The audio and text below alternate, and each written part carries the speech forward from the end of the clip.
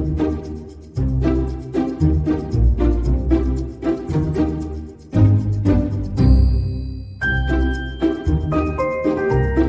everyone, I'm Anna. Welcome back to the K-12ish podcast. Today I'm joined by Matt Barnes, who is the co-founder and parent coach at the Education Game. Thank you so much for joining us today, Matt.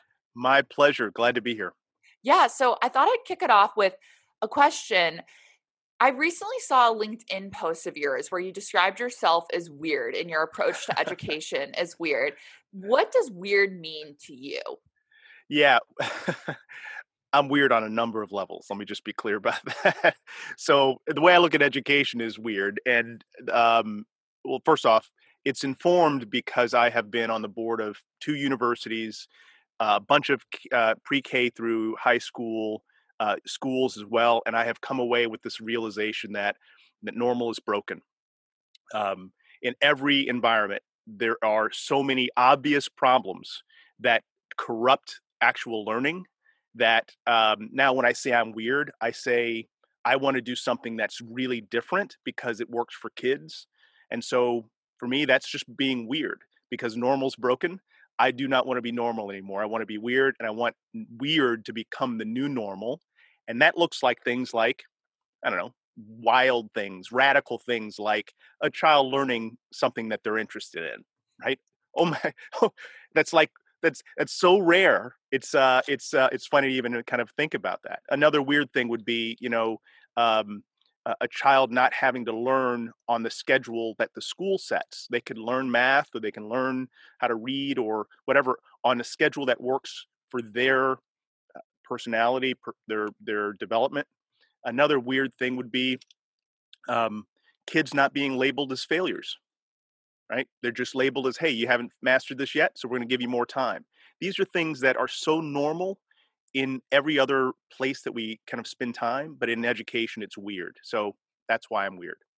Why do you think it is weird in education? Oh my goodness. How many hours is this podcast? How many days can we go on this? All right. So I'll give you the 2-minute answer. Why is it weird? It's weird because at its core, education in America is led by politicians. That's why it's weird. And politicians are thinking short-sighted. They don't care really. Fundamentally, they do not care about anything else but getting elected.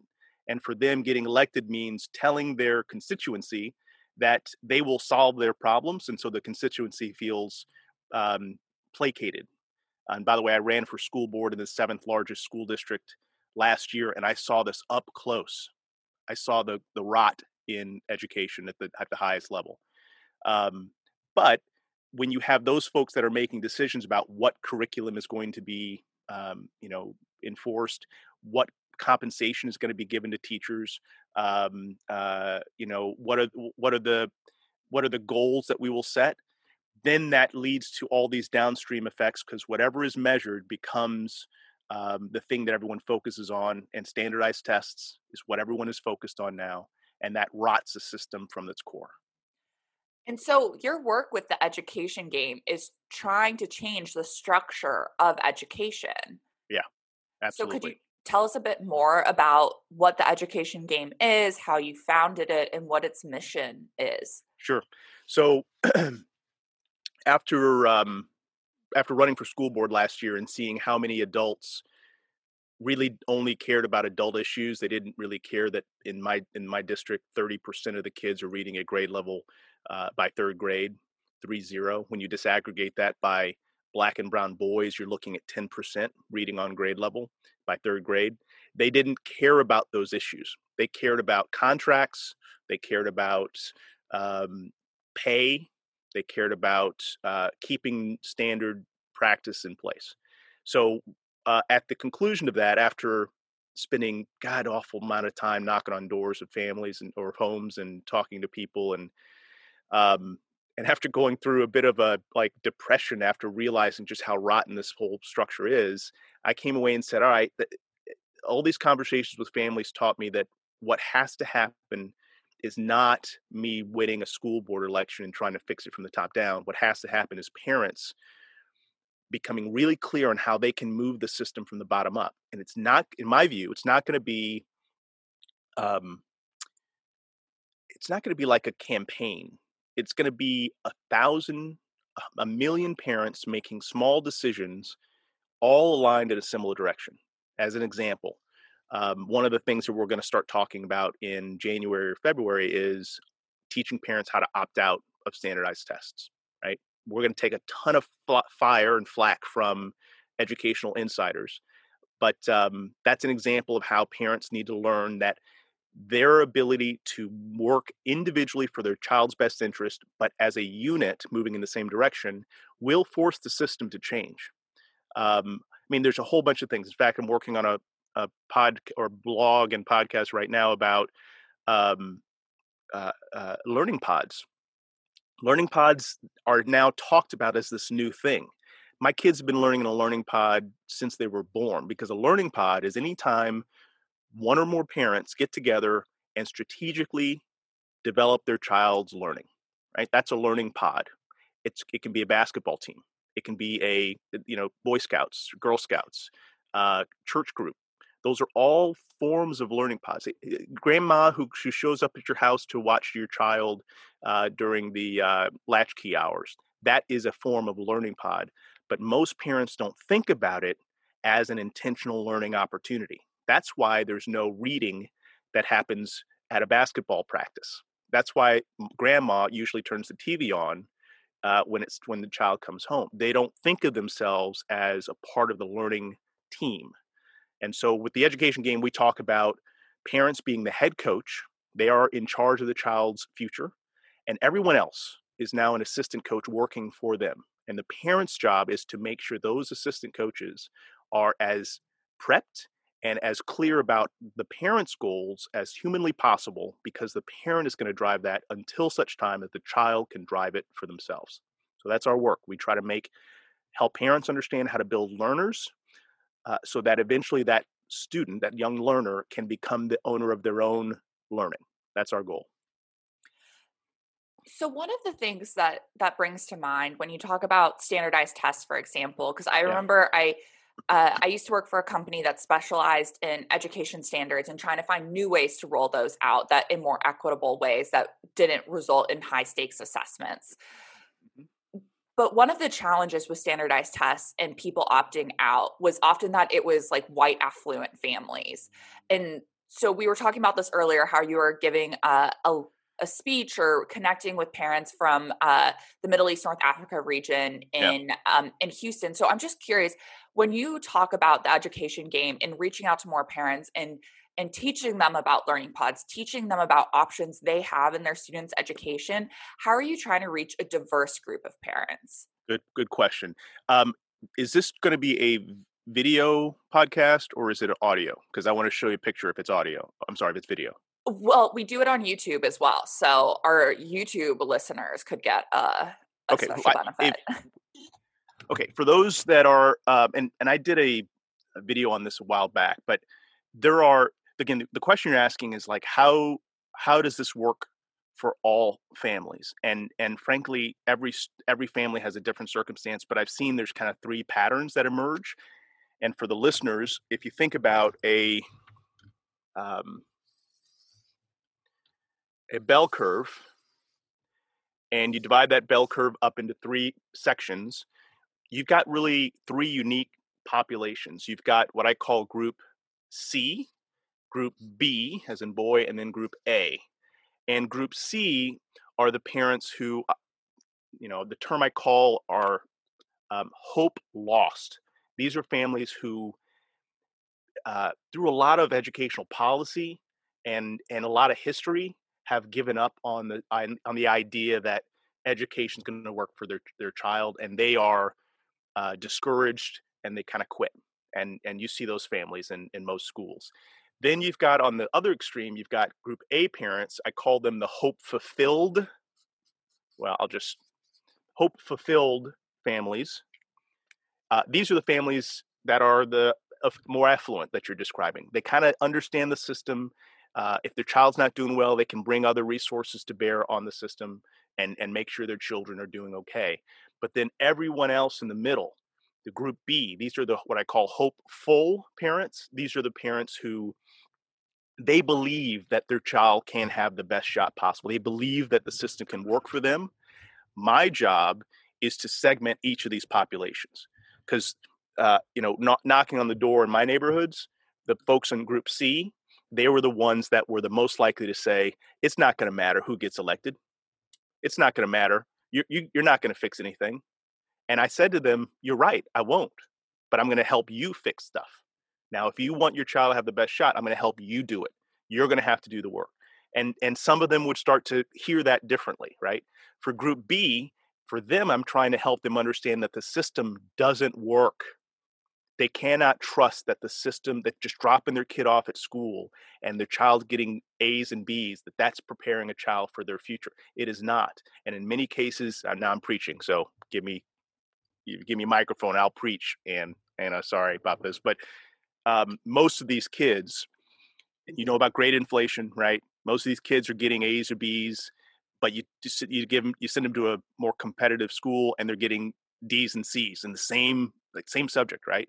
Most parents in the Group B have no understanding of that. They don't realize how variable educational quality is, how arbitrary grades actually are, and frankly, they don't understand how um, out of date most of the curriculum is. So each group, I have to have a different conversation. And so when we start to work with a parent, our first goal is to really segment them. Who are you? What do you believe? And then we start working with helping that parent build a plan from wherever they are. Without a plan, no parent is going to help their child get to a brighter future. There has to be a plan, and that plan has to be grounded in reality, not in kind of these, pie in the sky beliefs that education is a common good just because we've said that enough. So I'm preaching, but I hope this is making some sense. Yeah, absolutely. And so when you're reaching out to these parents, I mean, education is it's super complicated, and I don't think people fully realize that. But as parents go about and they're trying to think about, okay, how do I get more involved in my students' education, for example? How do I set these goals? What advice would you give them to make it a more manageable process for them? Okay, well, first I would want to ask you, which group do you want to focus on in that question, A, B, or C? Let's do B. Hmm. Okay, so Group B, again, these are the hopeful parents, the parents that trust that the system's going to work for them. So how would I make education more manageable for them? One, I would actually start by challenging one of the things you said, that education is super complicated. Um, well, the school system is super complicated. Learning isn't so complicated. Kids want to learn. They are curious. They are hungry to learn. But schools, with some high degree of effectiveness, kill that curiosity. So, what I would say to a parent would be, in that hopeful category, um, let's define what your hope actually is. Group B parents usually say, I want my child to go to college. Great. Um, Tell me what that means for you. Why does that matter? Well, because they will have, again, Group B, these are like a lot of immigrants in this population, um, you know, a lot of low income families that are still kind of hopeful, right? Um, they believe that college is going to get them the best shot possible. So then we start unpacking that. And we say, all right, you want to get your child to college. Um, well, let's define if that's actually your goal. So what I ask them, one of the questions I ask is, all right, of the three um, uh, measures of success that your child could have, I want you to pick which one you actually want. You want them to go to a great college, let's say a great college for free? Do you want them to have a great career that's very lucrative? Or do you want them to be a child of high character? And guess what? 100% of the families say, I want a child of high character. Okay, so college really may not be the goal. Character is the goal. College becomes now an afterthought, or almost like a symptom of a person of character. But frankly, a lot of people of high character, they may not choose to go to college because they don't need it, right? They may start their own business at 15. They may, they may apprentice someplace, right? So we're trying to unmask the myths around what educational success looks like And once we can get a parent to go, yes, character actually matters more, and character is what I'm going to work on, then we work backwards and say, what does character look like in a 5-year-old? In a 5-year-old, that may look like, learning self-control. It may look like, learning persistence. It may look like empathy. These are things that actually are not taught in school. They're not they're not valued over, like, standardized tests, but these are the foundations of learning. So for that family, I would want them to reshape what success looks like for them and their child, and then to begin building the tools and the practices at home, because it's not going to happen in school. Practices at home that can start to get that child into a different kind of place, right?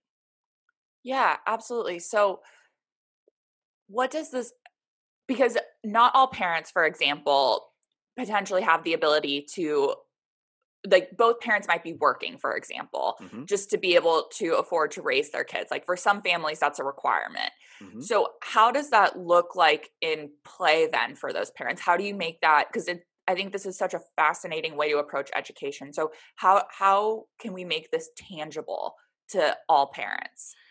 So again, for the last 10 years, and I guess we haven't talked about this yet, but for the last 10 years, I've been working as a parent coach. And that has brought me into kitchen tables and food courts and church lobbies, talking to parents, thousands of families. So you started by saying not all parents can. I'm going to really push on that, Anna, because every parent I've met, every single one, including the mom who's recovering from drugs at the local drug treatment center, everyone has more capacity, or has capacity to do more than they are, and every parent wants to do more, but they don't know how, oftentimes. And also, they don't know the urgency of it as well. So the first point is, every parent can do more. The question is, what more can they do? Right. So that's the first part. Secondly, every family has a network of neighbors, of, you know, grandmamas, of abuelitas, of, you name it. And those folks are rarely brought in to the practical aspects of developing a learner. So if you're a low income mom, single mom, and you're working two jobs, first question I would ask you is, do you go to church? And if she says yes, I say, okay, your next job, don't even think about school. Right now, your job is to build your assistant coaching team. And that means you're going to be now thinking about, and I'll help you think about, who are the families at church, or the grandparents or retirees, whomever, who um, have capacity to help you, come alongside you in the learning plan for your child. They then now are your next move. Don't worry about teaching your child to read. Create the structure where you're now going to have more capacity, right, to do more. Not necessarily you doing the work, but getting the work done. That's what an assistant coach does. They do the work that you can't or are not prepared to do, right? So that would be a really simple example of how I would immediately activate that mom towards thinking more strategically, rather than, following the plan that, again, the school usually sets out. Yeah. So, when you talk about, because you mentioned you're a parent coach, and I just find that such an interesting way to describe what you do. So, Mm, how, and you said you've been doing this for 10 years. yeah. What made you, I guess, at what point did you realize that you wanted to start coaching parents? Like, at what point, because that's not a traditional job title, right? So, like, what put you on that path? Well, like I mentioned earlier, I'm weird. But it's a actually really interesting and long story. I'll give you the high points. I used to be an executive at a hospital. When my son was born, this is now 18 years ago, I had this crisis because now I have a black son that has entered the world. And 18 years ago, it caused me to, like, I celebrated my son's birth, but like hours later, I was like, holy crap, and we didn't know the gender until he was born, right? And so I was like, I really got nervous, right? And this was all, of course, before all the video documentation of shootings and that sort of thing. But I knew that there's a problem, right? You can't not, growing up as a black man. And so a year later, I decided to quit my leadership job at Texas Children's to stay at home with my kids.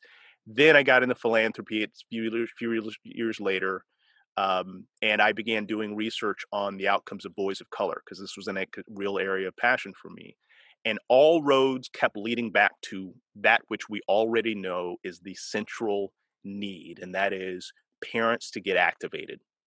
If you haven't, and there's so many stories about this, like the activated mom who fights off drug dealers that are trying to get her boy, right? I mean, those stories are like almost common, right?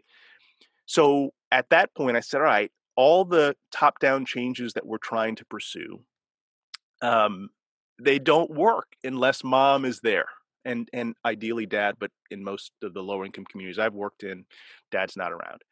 Um, he could be, and there's a role there, but usually he's distant. So for me, I got into the space back from the back door. I also, though, had been serving on I served on 2 university boards, and did I mention this already? I can't recall. Yeah, All right. you did mention that you were at the university Okay. level. Yeah, Yeah. yeah, yeah. So those things taught me again the systems are broken, and so I said, all right, if we want to fix education, fix kids and their pathway, we got to get to mom. And so then I began to just walk around and knock on doors and speak at churches and speak on the radio, and people started finding me. So that's kind of how I got into it. So hearing that, because I think that's such an important thing to remember, is that for especially white students who come from more affluent families, they can afford to go to those niche schools that do really an excellent job of educating students. For the Yes. majority of kids, they're put into public school systems that fail to support them, that just try to push them from grade to grade, put them under standardized tests so that they can Yep. just meet minimum passing and be moved on. Yep. And so I think it's really important what you do because it's giving those students an opportunity to get access to a more equitable education, to an education that actually serves them. Hmm. And so the last question I wanted to ask you before we go to kind of the game part of this Yeah. is, when you, like, if there is a someone from a public school listening right now who Hmm. it sees these flaws, A parent or an insider? an insider, so Hmm. someone at the school level, and they recognize these flaws, what advice would you give to them to reach out to parents and try to make them more a part of their kids' education to help push beyond these challenges? Yeah. So I have a great respect for teachers. In fact, my mother, my grandmother, and my great grandparents were all teachers. I mean, it's like steeped in our family. And my business partner is a guy named Dr. Scott Van Beck, who was a teacher, principal of multiple schools, and then a superintendent over 60 schools here in Houston. So I'm the kind of the community guy. He's the inside school guy. What I would recommend is that you have a conversation with Scott at again at the education game, and ask that question of him, because he understands the pressures that teachers in particular are under. They're asked to be the police officer, the mom, the social worker, the medic, and the teacher, all at the same time. And now we're going to say, now you need to also be the parent liaison, right? It's too much. So because teachers are under this pressure for standardization, standardized tests, they have no time. I bet you $100. Anna will put this on the table right now. $100 that if you went and talked to 100 teachers, let's make it 10 teachers, make it easy. 10 teachers, that 9 of them would choose to, if they had the option, to choose to have nothing to do with the system of education that they're a part of, and to only focus on helping meet the needs of the child. And that is what you're seeing now in micro schools and learning pods. That if there is a teacher involved, which it doesn't have to be, but there's an intense focus on what does the student need. Teachers now are not able to even go there. They don't have the space. They don't have the encouragement or support from their leadership. And again, that's what Scott has taught me repeatedly. And that is not the teacher's fault. That's the system failure.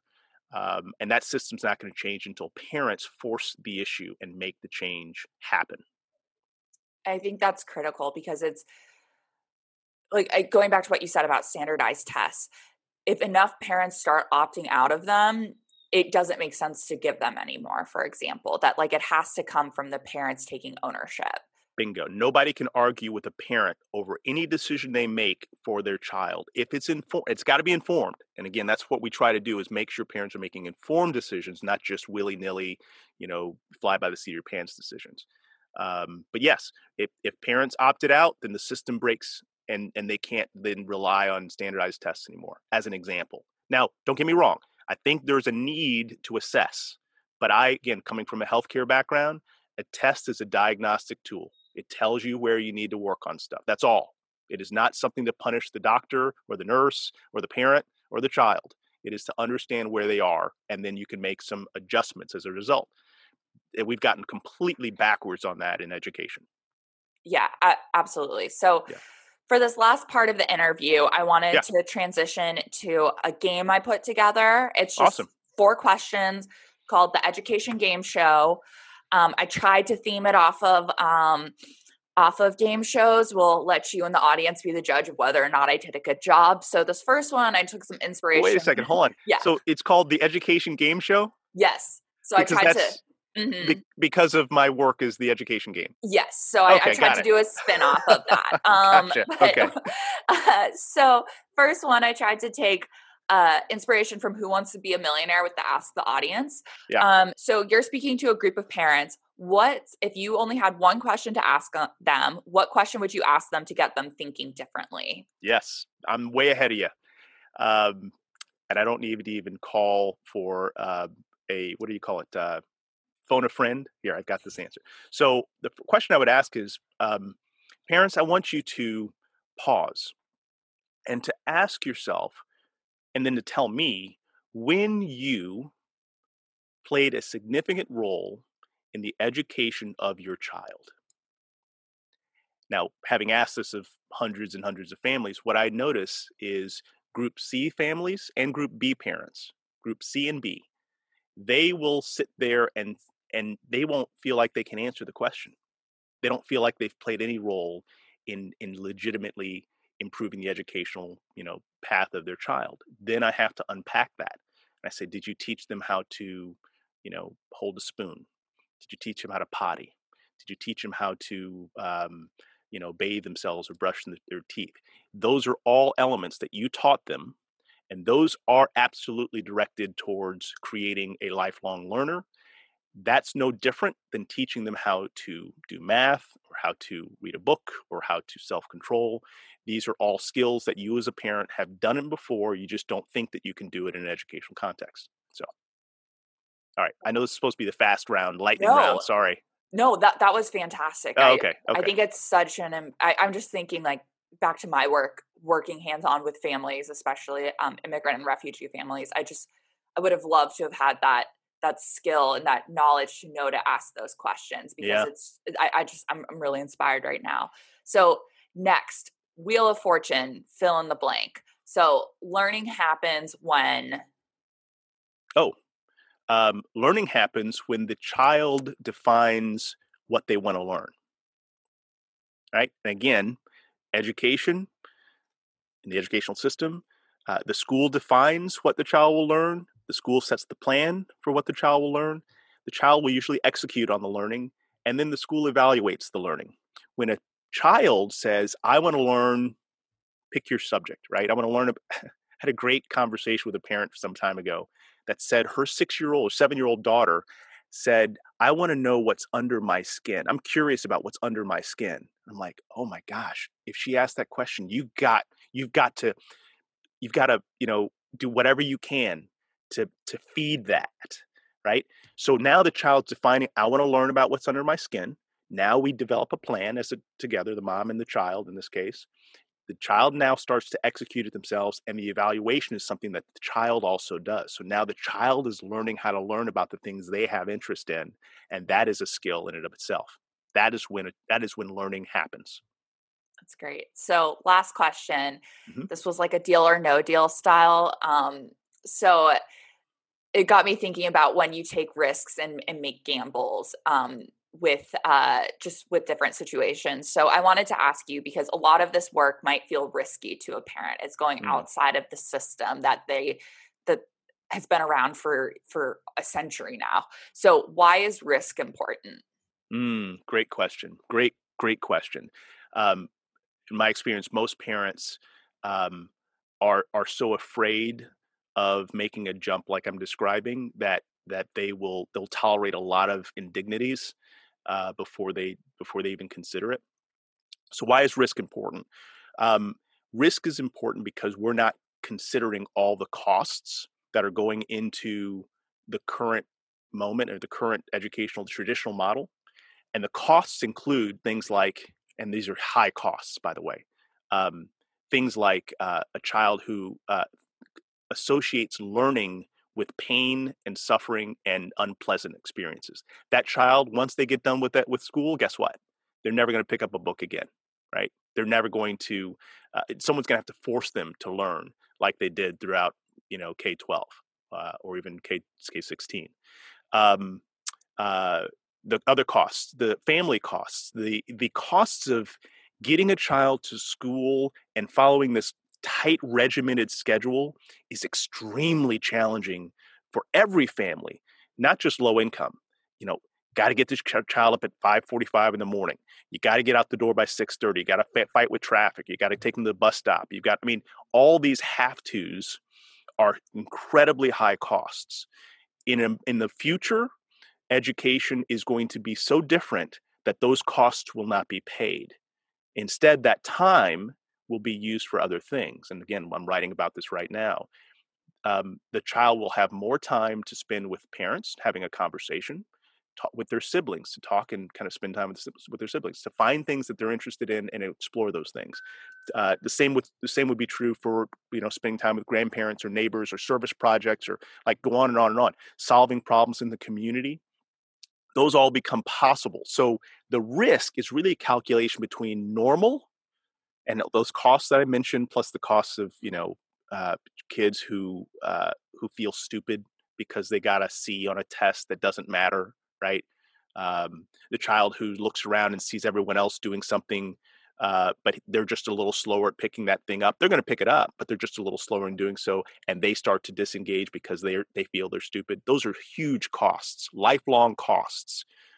What I'm advocating is those costs pale by comparison uh, to really flipping the script and doing something different. And in fact, increasingly, I'm coaching parents on how do you actually step out of the school, right? Your school is now caustic. It would be no different than if a child was living in a area of town that had high pollution or radioactivity, right, fallout. You would encourage them to leave. And I'm now in the process of, encouraging more parents to just say, you know what, pull out and let me help you develop a plan on how you pull out of the school or how you make a different pathway for your child. It's very radical, I know, but I think the costs are such that it's actually the smartest and the wisest strategy for a lot of families. But again, every parent I would talk to, it's their choice of how they want to proceed. So, Wow. Well, this has been a fantastic interview. I have learned so much. I'm very inspired, not just by your work, but also inspired to get a whiteboard behind me like you do. I think that is quite the power move. But it really, your work is just so fascinating. And I think it's thanks. really important to start to look at education in this new way that you and your partner at the education game have put into place. So Thanks. where can our listeners find you? Yeah, so theeducationgame.com is our website. That's usually the starting point. We've got a podcast, and we're doing video blogs as well, and a regular blog as well. So that's the place to start. From there, all other things will be connected. Um, we also have a phone number for families who are low income. We've been really reaching out, trying to figure out how do we access families that don't tend to travel in cyberspace as often. And so we have a phone number, and that number is 832-210-1200, extension 1200. Again, 832-210-1200, extension 1200. We give workshops with some regularity. We have a planning strategy session with families that is free. It's called the promise and the plan. So the promise is what you promise. Every parent promises their child to give them the best shot possible. And now we help families develop a plan for that. So yeah, website, theeducationgame.com is a place to start, and then we'll go from there. Great. And just for the listeners, I'll make sure all of this is linked in the show notes too, so you can easily Cool. just click to it. But Cool. Thank you so much, Matt. It's been such a pleasure chatting My with pleasure. you. My pleasure. Great talking with you, and we'll see you soon.